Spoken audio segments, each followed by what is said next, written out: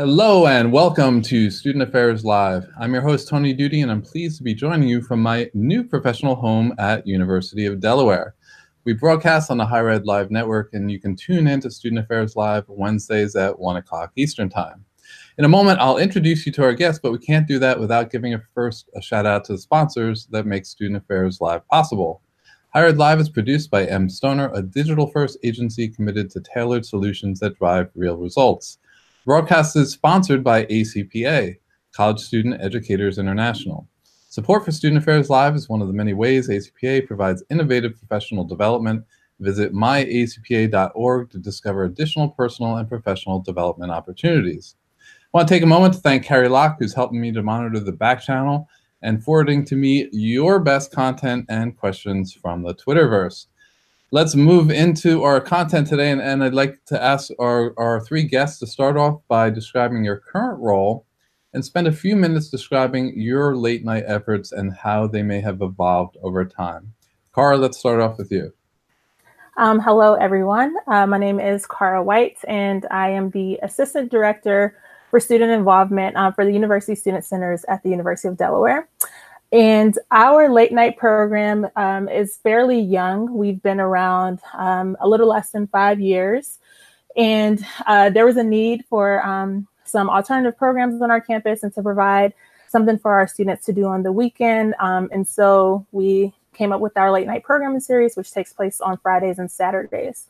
On Fridays, our events are free and they take place in one of our buildings called Perkins Student Center. And that program is called Perkins Live. It's from 10 p.m. to 1 a.m. each week, and our department plans and programs that event.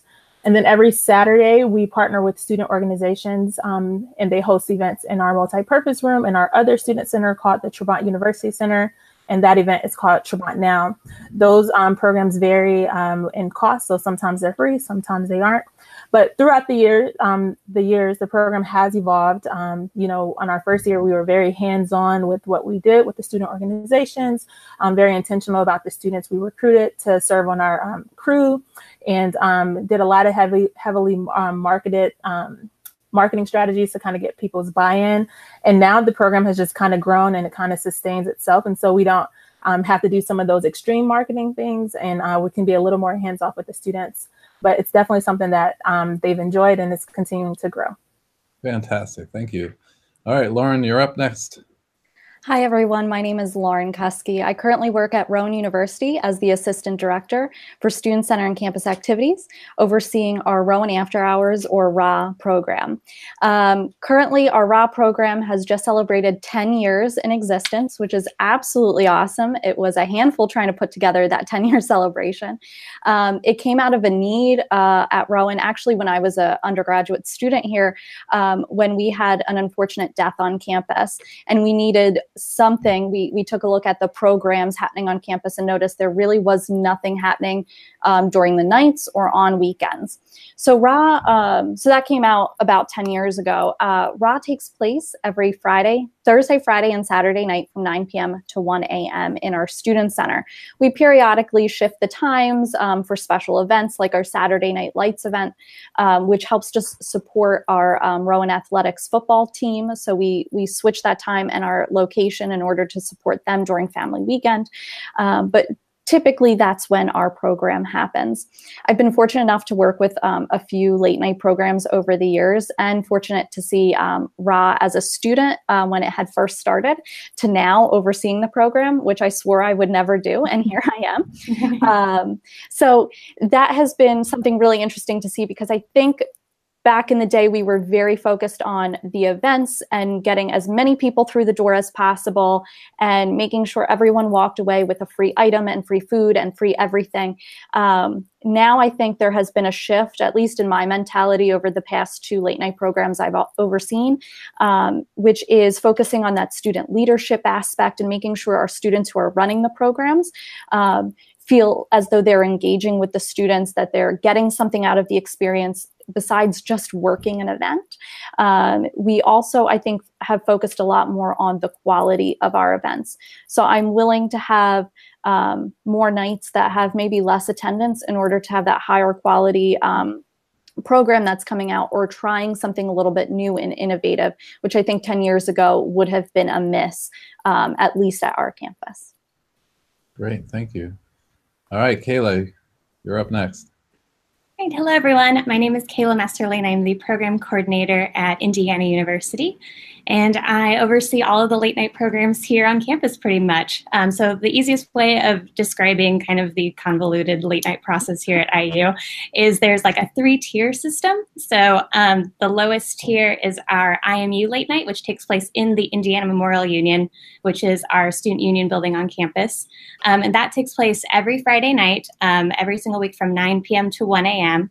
And it was originally run by a small but mighty team of 5 student employees who worked every single Friday, 2 of which helped plan the every events, and they were called program assistants. And we had 3 operations assistants who were more like day of event staff who came and just made sure the program was successful and kept moving.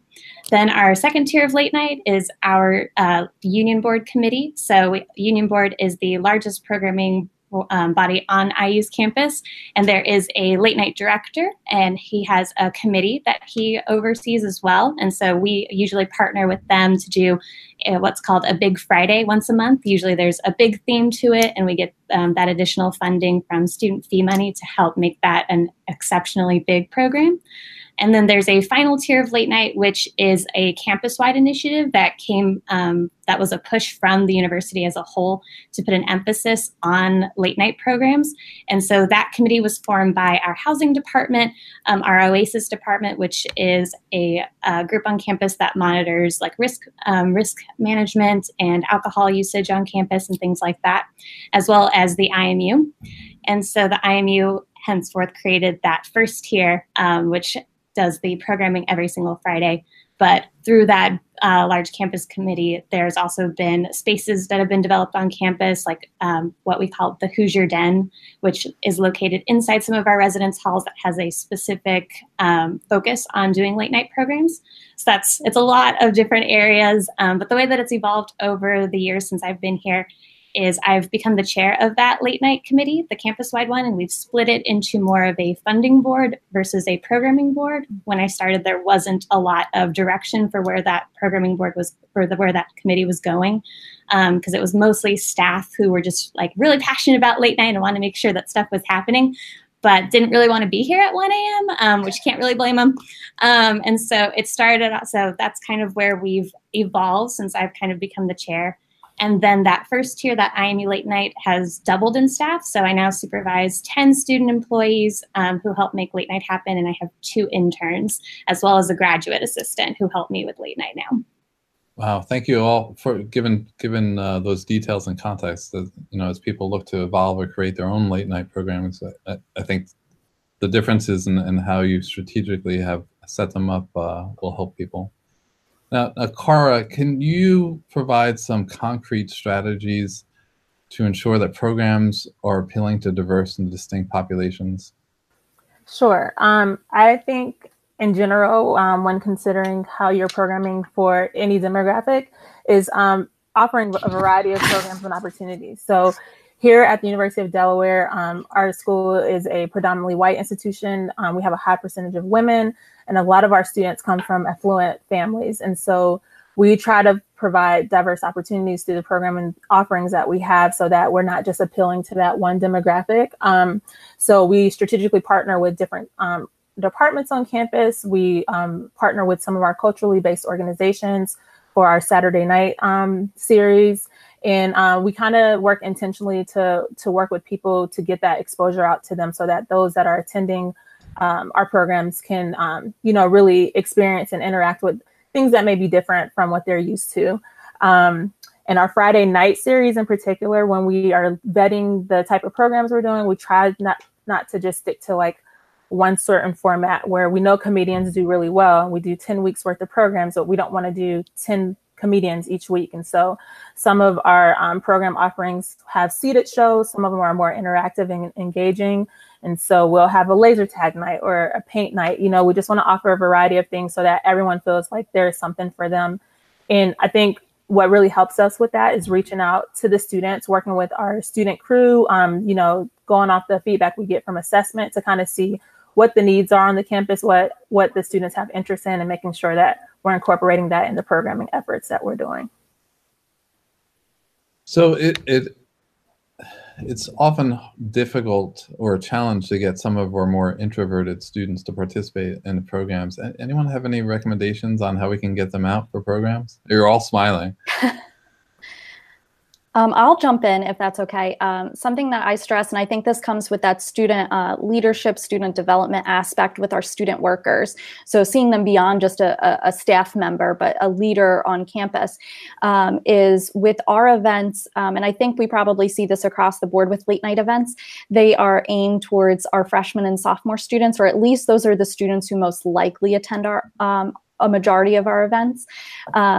We really train our student staff members to be willing to go up to people, notice students who are not engaged or they're by themselves. One of my favorite stories of all time is when I was at SUNY Geneseo in Rochester, and I was overseeing their Geneseo Late Night Program, or GLK.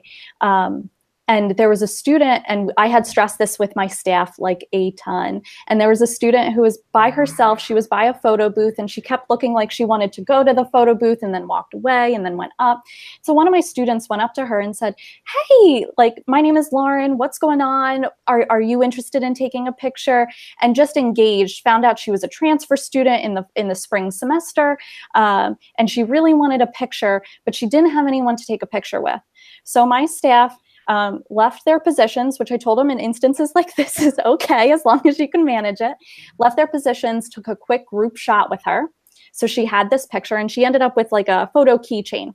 What was funny was 2 years later, she came up to me at graduation still having that photo keychain. And she said, "That night I met some of my best friends that I still talk to. I hold this because I know there are good people out there, and that I'm hoping to do the same for someone else." So once they're around, it's easy for our staff hopefully to identify and get out of their comfort zones. And I think because they're wearing a staff shirt, it makes it a lot easier. Other things we do is when we table and market, we purposefully go up to people and say, "Hey, we think we might have an event or a spot for you here. Why don't you come join us?" And the best part about all of it, I think, is our students. I have about 25 staff members for our events. They get noticed around campus. So people start coming up to them and saying, "Hey, you work for RA. Can you tell me what's happening?" So even them being identified outside of the workspace is very helpful. Great. I would second what Lauren said regarding, training your staff to be engaging with the students who are attending the event. And so one of the things that we do with Perkins Live is we have students that are identified as energizers, and they're there on the night. They float around with these tables with games, and they'll go up to the line like, "Hey, let's play Connect Four." And, they just kind of like really interact and offer that like warm, welcoming experience so that the students kind of feel like, "Oh, this is a place for me to be. This is something that's going to be cool." And we, our students really buy into it. We find think about orientation day, the students that are like dancing on the side of the corners. Those are the type of people we use for our energizers, just to kind of get people excited about the program that we have going on. I like that. I'm going to steal that. That's a great idea. Yeah. I would say something that my students do when they plan IMU late night. They always try and incorporate some activities that are more introvert adjacent or relatable. So we always have crafts, which like I'm not a huge crafty person. And so one day one night we tried to take crafts away, and I got so much feedback on Facebook the next day saying, "Why did you take our crafts?" So I know better to not take it away now, but that's the feedback that I get about like including a craft every single week, is that a lot of the introverted students who come to our late night really enjoy that, being able to sit down and like get to know people in kind of a smaller group setting. And then that's how they actually get to know people. It's also been a way for our international students to really get to know domestic students by being able to sit down and occupy a space with other students for a long time while they're like sewing a monster puppet or something like that. So that's something that we try and be mindful of. We also include movies and other kind of like more chill and relaxed activities, because I know the extroverts are going to jump up and do karaoke and sing their hearts out, but we definitely try and keep everyone in mind. Love it. So Lauren, not everyone has these large budgets that are allocated for some of these late night programs. What are some ideas you've come across or seen for low cost programs? Absolutely. I think this is an interesting question as well for me. my last institution at GLK, I had a budget that was around $100,000, which is still a quite extensive budget for a late night program. And at Rowan, we're very fortunate that we had a referendum passed 10 years ago. So I get a designated amount of student fees, which add up to almost $1 million for programming, staffing, facilities management, the whole nine. So it doesn't go straight to programming, but I would say we have a decent amount. So to jump from that $100,000 where I had to pinch every penny when we were hosting 70 events a year, to going to this extensive budget that there are days that I'm like, I can't even wrap my head around what this physically looks like. I think it's fascinating. So something that I've noticed and things that I would really do is, on my team, we have committees. So we have student coordinators who help lead those committees. They're elevated positions. They have to apply for them. They run the committee as well as help us run the evening events. So one of those committees is our programming committee. So they do homegrown programs.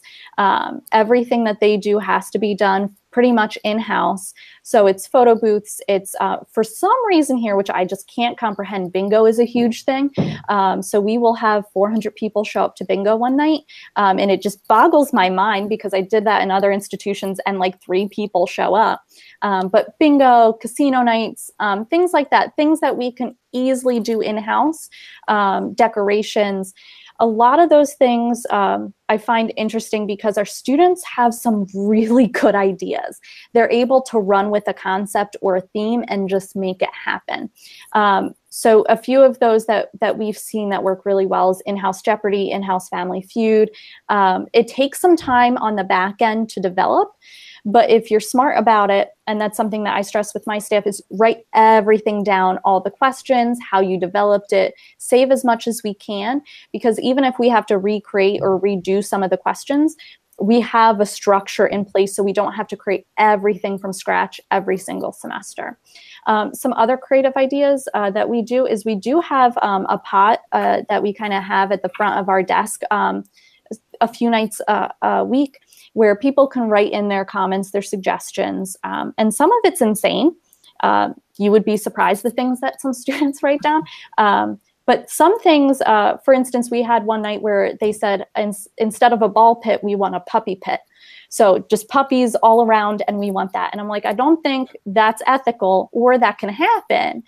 But you know what? We can bring service animals in that you can play with and that you could relax with. And maybe we'll show a movie, or we'll just have some food around, something similar to that. And I've seen that work very effectively. A puppy pit. I know. I mean, I'm all for it. I don't know how many people will give me their puppies, but I'll take them all. So I'm curious about that referendum. Was that driven by the institution looking to solve an issue, or did the students push through that initiative? It's a mix of both. So like I said in the beginning, when RA was created about 10 years ago, there was a concern after a student had passed away on campus, very tragically, saying, what is there for students to do besides just going out? So we were looking at what programs do clubs offer, what events are happening in the halls, and we learned that nothing was happening most nights of the week, especially Thursday, Friday, Saturday nights. So we looked at that, and the student government had said, well, there needs to be something because the student passed away and it was really hard on our community. How do we fix this for the future? So it was brought between our student government, our VP for student affairs or student life, as well as at the time our assistant director of campus activities. And that all came together with a trial in the spring semester of 2008 and said, okay, we'll host an event one night a week, see what students think. And we did it for a full semester with very little funding. So that's where we got a lot of those homegrown programs of bingos and Win It in a Minute and Jeopardy, things like that. And we had a few novelty nights as well. After that semester, there was a referendum at the end that all students had the opportunity to vote on, and it was unanimously decided to vote on it. So we do get, I believe it's $37.50 from each student per credit hour, up to 10 credit hours, I think it is. I could be wrong on that number. that they give to us, and that has students love it. And one of the things that we've been able to do with that is to demonstrate that most of our events are under $10 a person per night. So if you were to come into our events, you're paying less than what you would going somewhere else to get a Stuff a Plush or something like that. So, and again, this question for anyone, the impetus for that initiative, it makes me wonder, how do you decide what audience to focus on, drinkers versus non-drinkers, or does that even matter? I'll jump in. I have strong opinions. I am of the mindset that I try to be careful, because although our events happen Thursday, Friday, Saturday nights, I don't consider them alternative, because the reality is any program that doesn't serve alcohol is then alternative, in my opinion. So we're just an option to attend. It is not uncommon for me to see a lot of students who are intoxicated or about to be intoxicated walking out the door. In my opinion, come one, come all. As long as you're not going to vomit on my bouncy house, then we're all good. That's the only time I kind of kick people out, and I'm like, you're a tad too much. But we'll embrace anyone, sober, not sober. And you do see an interesting mix of the two, especially we're fortunate that we have a midnight food bar come out almost every night. So we see a lot of students who are coming back from parties or heading out who stop by our midnight food bar. The other aspect I see a lot of is, I think we try our best to focus on campus population, which also happens to be primarily our freshman and sophomore population here. We're still trying to figure out how do we get that older audience, those juniors, seniors, because our freshmen, sophomores are repeat. They come back night after night, week after week. But something seems to happen around junior, senior year where they say RA is no longer cool. So how do we address that? And we've done a few things by hosting some larger events. We were fortunate this past weekend to host Michael Che and had a large event that we co-sponsored with our Student University program or programming board. So we try to look for outlets like that, but that's kind of where I stand on that. And sorry, Sunny. I'm of the same mindset. When we first started our programming initiatives, there was this big talk about alternative programming, and now we've moved to this place that is no longer the alternative. It's like the first choice. This is what students want to do. Mm-hmm. So we have the buy-in from the students, and as Lauren said, we know that there are going to be students who may come to our events either on their way or passing through to go to a party to drink or what may have you. But we look at it as at that moment they are engaged with us and they are not out doing those behaviors. And so that can be considered like a win, even if it's for a brief time. Like we are either delaying the process or, there may be something that keeps them there for the whole night. And so we try to get out that mindset of using alternative too, because we want it to be something that it's their first option that they're interested in going to. And goodness knows if a student even smells the hint of it being an alternative program, they will not show up. So that's also an interesting aspect to it. And that's something that I know here at IU, we're fighting that a little bit, that mindset that that late night is what you go to when you're a freshman and you can't go out to the bars yet. Mm-hmm. So that is something that we're working on right now. But one of the cool things that I've noticed with our late night programs is the students who come back week after week are the ones who need late night the most, if that makes sense. They're the ones who are looking for something to do. They might not be part of that party culture. And so I see these repeat faces that come back all the time, and it just kind of warms my heart that I get to know names and faces on a campus as huge as this. So, Kayla, oftentimes people who aren't familiar with our work can judge success, and I think someone alluded to this earlier, based only on attendance numbers. So while that's certainly an indicator of success, what else beyond the numbers should we be measuring? Yeah, absolutely. And I think that this is something that pretty much every student activities professional probably deals with a little bit, because the higher ups are looking at those numbers and seeing if it's worth continuously giving money towards. And so something that we've really started doing is tracking demographic data as well. We use these cool little scanners, for one else so that people could see it, but we use these scanners at every single night, which actually tracks demographic data. so that we can see like what populations we are serving. And we've done some studies to see who is actually coming to our events. And we have a very large international student population that comes every single Friday. And that was something that was kind of a surprise to not only myself, but also to a lot of other people on campus who were just like, oh, wow, like this is something that we weren't, this is a group of students we weren't expecting to enjoy late night as much as they do. So that's something that we really try and focus on. And that also kind of helps legitimize what we're doing as far as like why we should continue to get more funding. But another thing that we really try and focus on, and that I try and like really hit home to my students, is that we're trying to make memories. And so like last Friday, we had a couple of students who I've seen come back to every single late night, but they've been kind of those shy or introverted students who have been enjoying the crafts, but haven't really like ventured beyond that. Who jumped up on the karaoke stage and sang a rendition of Gaston from Beauty and the Beast and like performed it and had the entire room paying attention to them and cheering along. And it was one of those moments that I think those students are really going to remember. And a lot of other students were like taking videos and putting it on their social media. And so we're really trying to help make those memories and build those moments that students are going to remember as well. And I think that shouldn't be forgotten in the long term of like why we do what we do, because that brings students back to our late night events week after week. You know, the fusion of the puppies in a ball pit made me think maybe craft karaoke, craft improv. I don't know. Those two together. So Cara, can you talk about? I know that one of the late night activities here at University of Delaware is really about partnering with others. So can you provide some examples on how you facilitate and encourage collaboration with community partners? Yes. So our Saturday program is all a collaborative effort because we partner with departments and student organizations. I think when it comes to our Friday night program, we look for ways to also partner, even though it's not a direct element of the program structure. And so if there's like a need that we're looking to hit for either our department or another department, we try to work together to see how we can support that.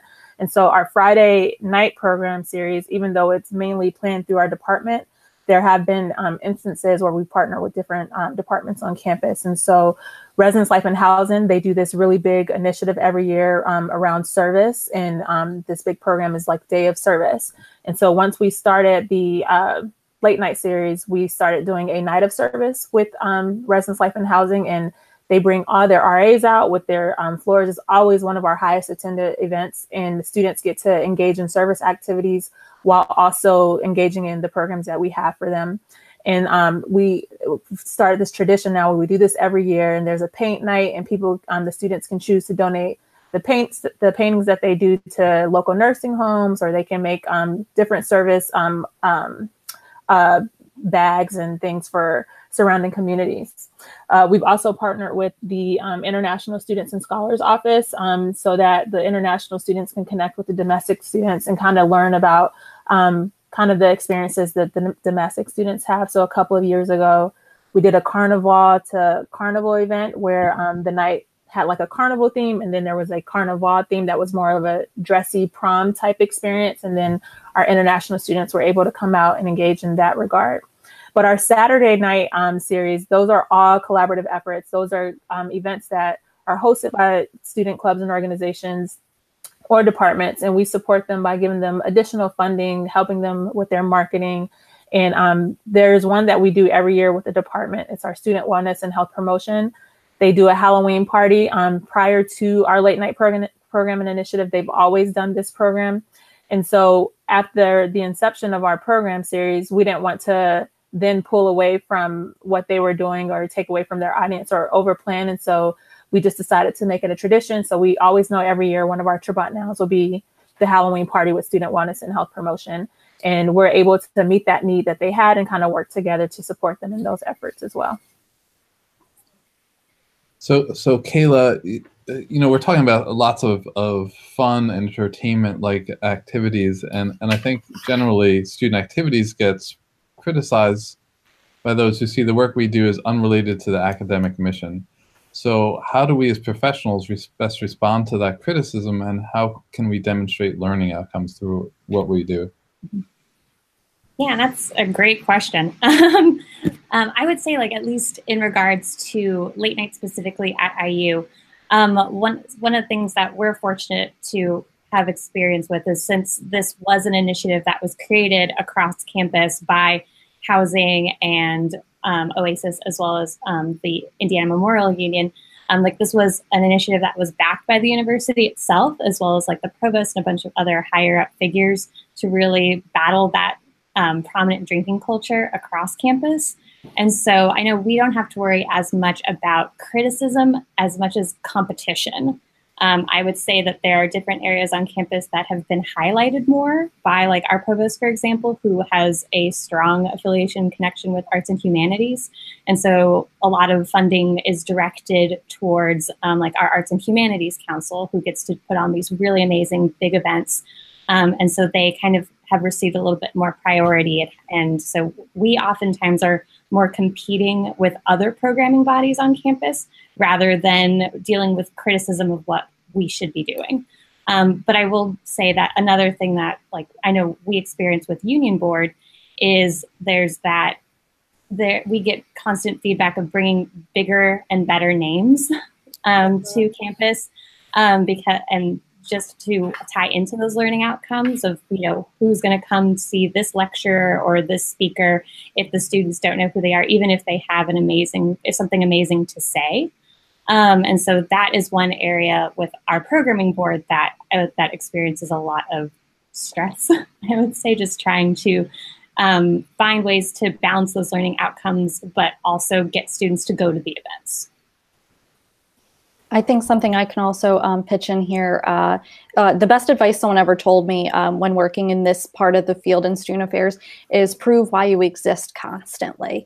And I think that has stuck with me a lot. So I'm constantly pulling not only the divisional learning outcomes, but also the campus learning outcomes, comparing against CAS standards. Even with our training, I usually have a training manual, and the students may not understand exactly what's going on, but every training, whether it's a team builder or a lecture I'm giving or a video I'm showing, relates to a university learning outcome, a student learning outcome, or a CAS standard. And I think that has been important for me over the past several years, and I've grown to really appreciate what that means.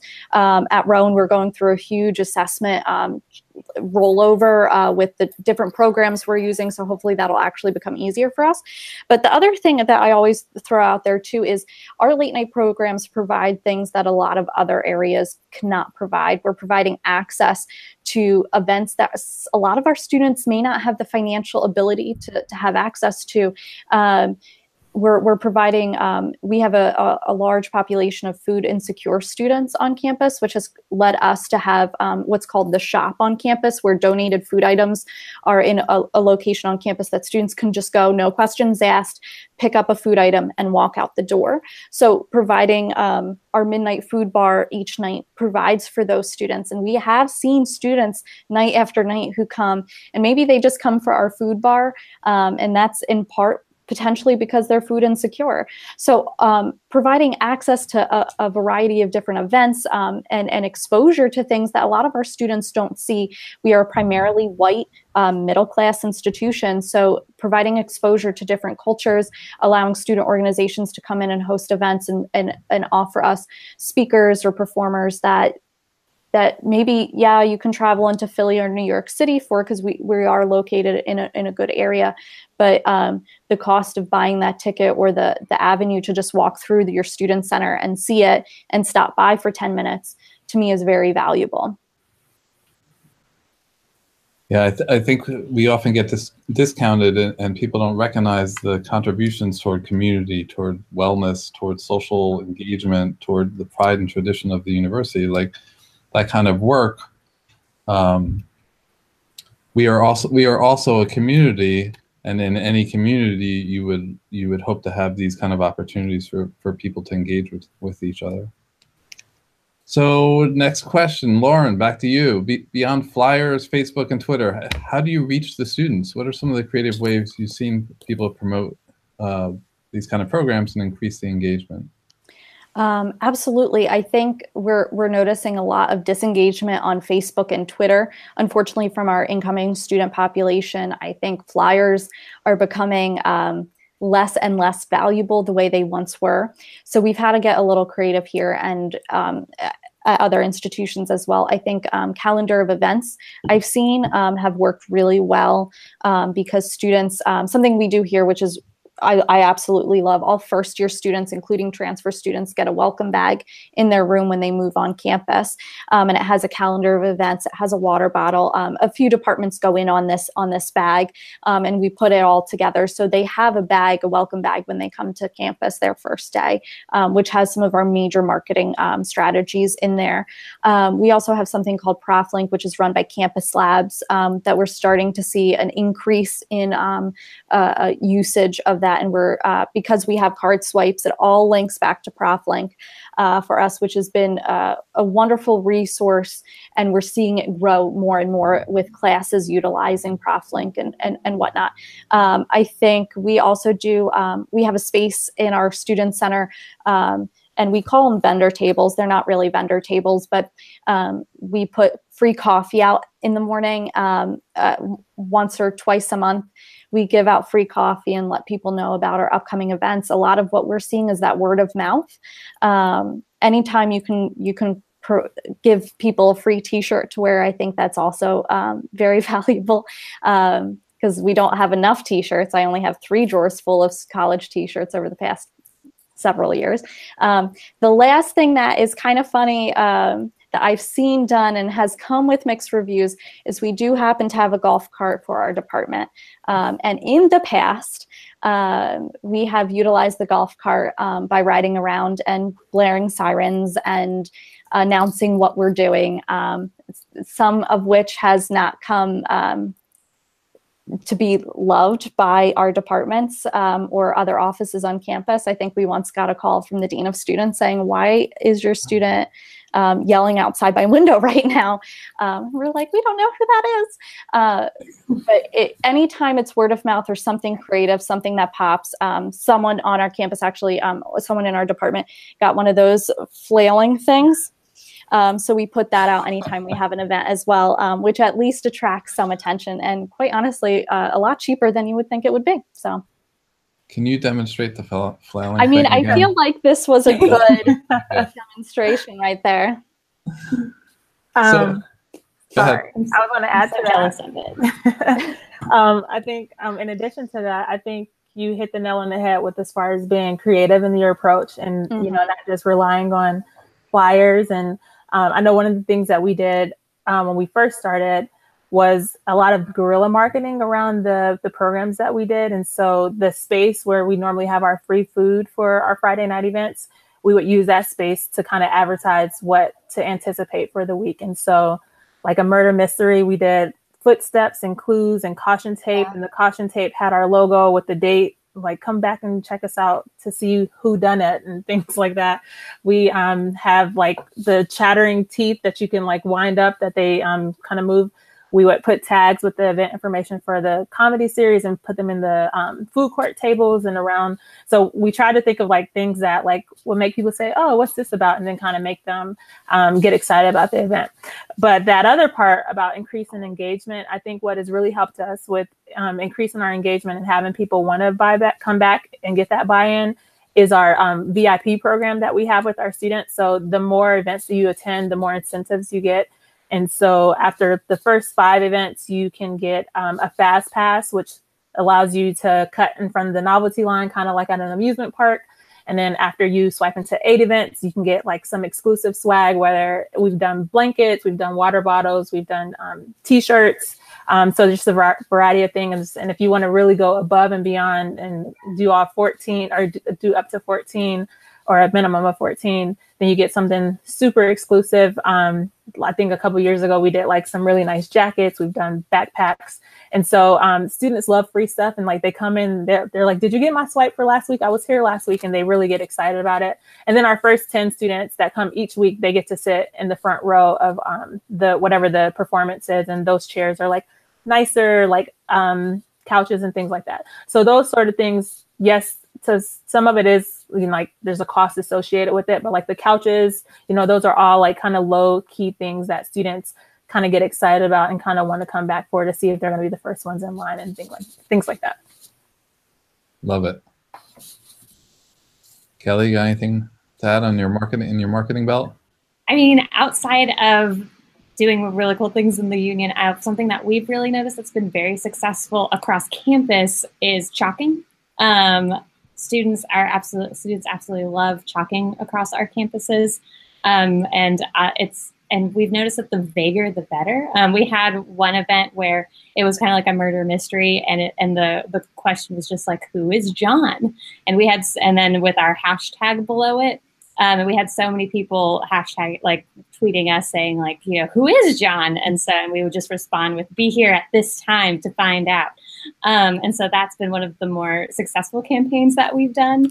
But yeah, like being as creative as possible. I love the chattering teeth idea. Like that's amazing. So, Cara, next question to you. What are some of the elements that separate what might be an average programming experience from a really unforgettable wildlife experience? I think the one major element of something that determines whether it's average or unforgettable is an event that elicits some type of emotion. Like Kayla spoke earlier to how they're all about making memories. And I think if you have an event that's good, you have a good time, like, yes, the student can be there and enjoy it. But if there's something that's pulling at some type of emotion, whether it's happiness or nostalgia, something that's going to give them a connection that sticks with them, I think that really makes it unforgettable. I think about our throwback series when we do throwback nights and students are like, you know, they get in the feels because they're like, oh, I remember watching Nickelodeon when I grew up. I remember, and it has a connection and it's like something that sticks with them forever. Or on our opening weekend when we do our headphone disco, like that's like the culminating event for all of our first year students that come together and they're dancing on the green and they're super excited, but a little hesitant in the beginning to go out there like, what's this all about? Because we're dancing with no music. But it's one of the most talked about experiences that students have. And I think something that really ties into that, building those memories so you can have a connection of something that you felt while in that space, is what really makes an event unforgettable and kind of separates it from just an average, oh, this is just something we do here and there. Nice. So, Kayla, what are some of the challenges facing student activities professionals today? Like, what are some of the issues that you're keeping an eye on, or what do we need to get trained on that we might not have had to pay much attention to a few years back? Yeah, absolutely. I mean, I don't know if this is something that hasn't been focused on, but I would say work-life balance is definitely a huge one. I mean, there's not a single person who works in my office that isn't a little bit of a workaholic. It's gotten to the point for some of us where we've had to put like little alarms in our phones to remind ourselves like, okay, time to go, or like to schedule things outside of work to really like ensure that you leave the office. Because one of the things that we experience a lot is, you know, we get here in the mornings in order to be productive and to answer emails and do those sorts of things. But the students are all here in the afternoons and early evenings. And so you're tempted to stick around just to find your students and to meet with them and see what's going on in their lives. And before you know it, it's 6, 7 o'clock and you've been here since 9 or 10. And so that's definitely something that I know my office has been kind of working on to improve, where we'll, like, if I'm heading out the door, I'll like walk by my coworker's office and be like, you leaving soon? So that's something that we're implementing. But another thing that I know, like just in general, that student activities professionals are probably dealing with, because I know we're struggling with it, is our budget. Students are asking for bigger and better concerts, bigger and better lectures, more name recognition, more of just everything, while our budgets have been consistently cut every year, like not by a substantial amount, but enough that it's noticeable. And so there's that demand that students want those Instagram moments or those once in a lifetime things that they're not going to be able to experience anywhere else, while we're getting less and less funding as different issues crop up on campus. Like our health center needed some additional funding this year. And so some of our piece of the pie got a little bit smaller. And it's like, and you can't fault any other area on campus for those types of things. But at the same time, it's like, okay, but all the students are asking for Beyonce, and we can't do that with this amount of money that we're given. So those are probably the two things that our office is dealing with the most right now. Has anyone checked on how much it costs for Beyonce to come to college? I don't even think she'll do colleges. Beyond that, hey, do you want to perform in our rec center? It seats 500 people. No, okay. No, probably not. So I got an email question from a colleague, and the essence of the question was, what about commuter students, or late night programs, a way to engage them, particularly when they're not here on the weekend, right? They're here during the week. Anyone have any thoughts on that? I know for us, we're trying to figure that out. We recently inherited a new system that kind of allows us to know if they're on-campus students, off-campus commuters, the whole demographic scene. So that's something that we're looking into right now. We have a handful of students in our office that either work for our late night program or in other aspects as a building manager or on our programming board who are commuters. So we definitely listen to them. I think it's hard when when a few years ago I was commuting an hour each way and I didn't want to stay till 1 a.m. Necessarily and make that drive home with the deer and the raccoons. But it's something that we are definitely looking at, but it is a struggle because unless you're willing to move your programs earlier, it's hard to keep people on campus. So some things we do, as I said before, is we're willing to have some programs switch to an earlier time slot. So our football game is a 5 to 10 p.m. time slot. We do a basketball game. We do our homecoming block party during homecoming week in a few weeks. That's 5 to 9 o'clock. So we do move a handful of events up. And we've noticed that there are some events when they know their peers are going to be there, that no matter what background they're with, they are there. It happens a lot during homecoming because of team spirit and competing against other teams. But I think that's a great question, and I don't know that we all have that one figured out yet. I know for us, when we first started our programming series, we did a lot of targeted assessments with different demographics of students. And one of those students were commuter students, to kind of see what they would want to see for them to want to come back to campus at that hour. And a lot of the feedback was needing to have the events not go so late. But one year we did partner with our Dean of Students office with our commuter students and gave out vouchers for the students that attended the late night program that we would comp their parking, because there's a parking garage right next to our building that's not free. And so there was a social for commuter students, and, we were like, come back and join us tonight. And if you come, we'll pay for your parking. And so we gave out some vouchers. And out of the people that attended, I think we had about 5 commuter students that actually came back and turned in their vouchers.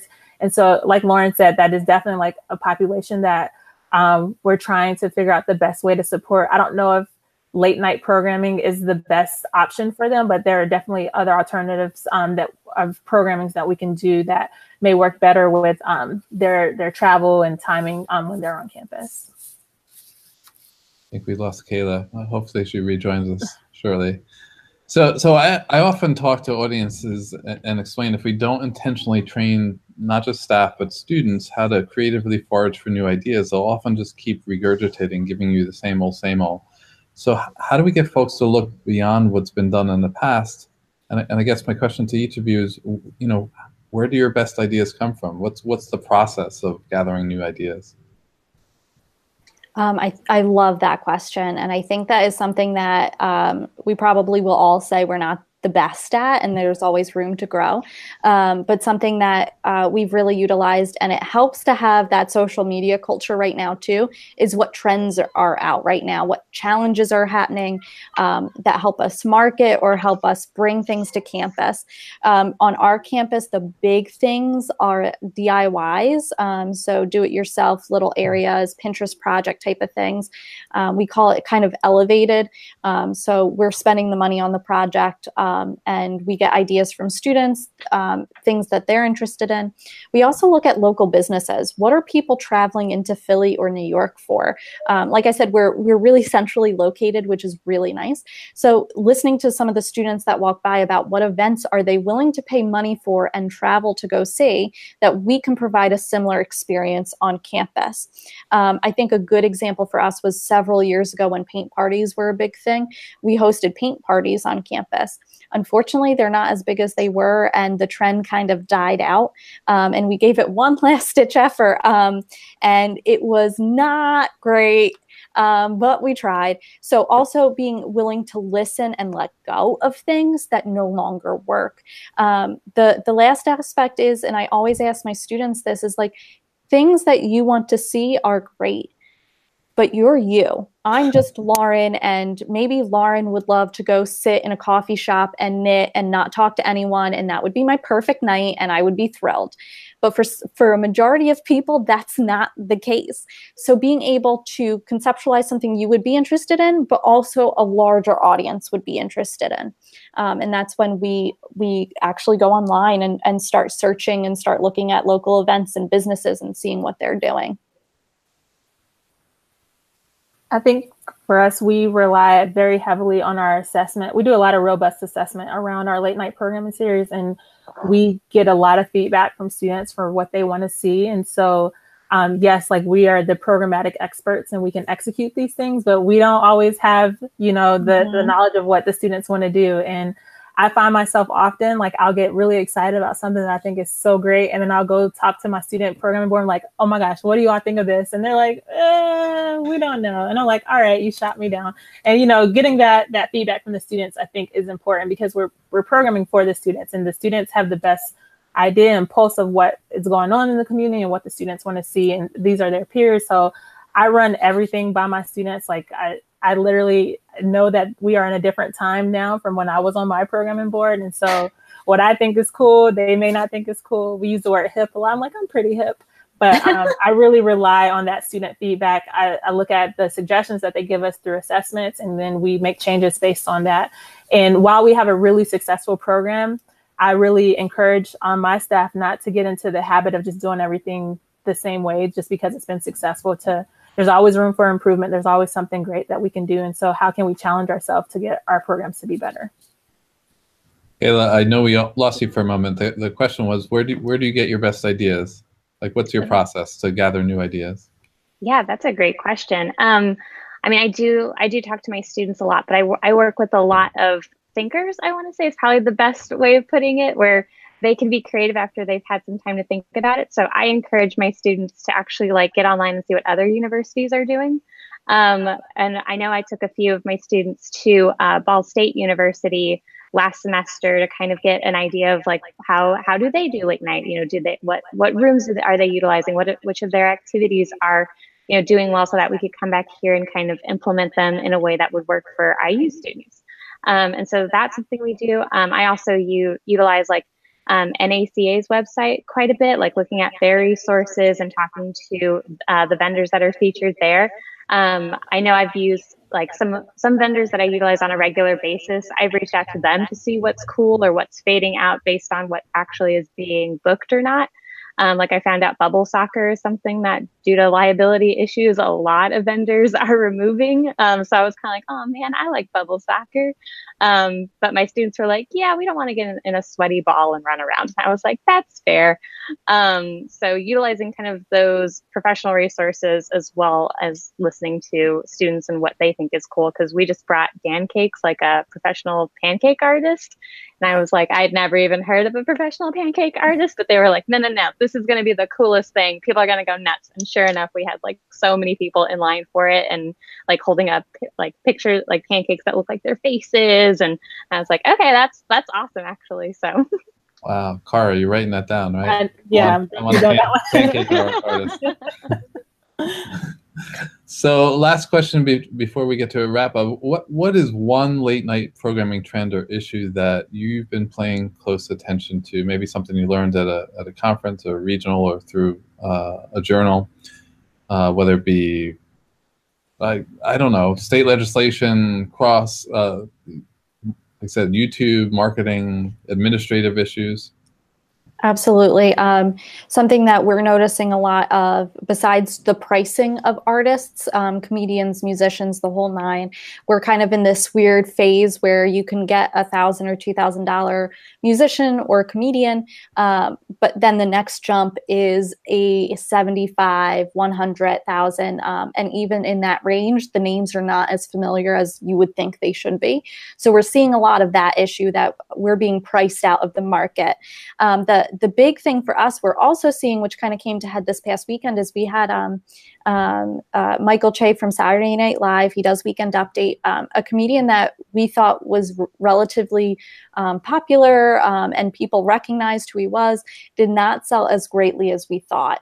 So we were starting to look at what live events do we have on campus that are just not going the way we think they should go. And a lot of what we're seeing is, and I think you briefly mentioned this, that influence of YouTube, is students can access live concerts, comedians, shows, stand-up comedy at a rate that we can't keep up with.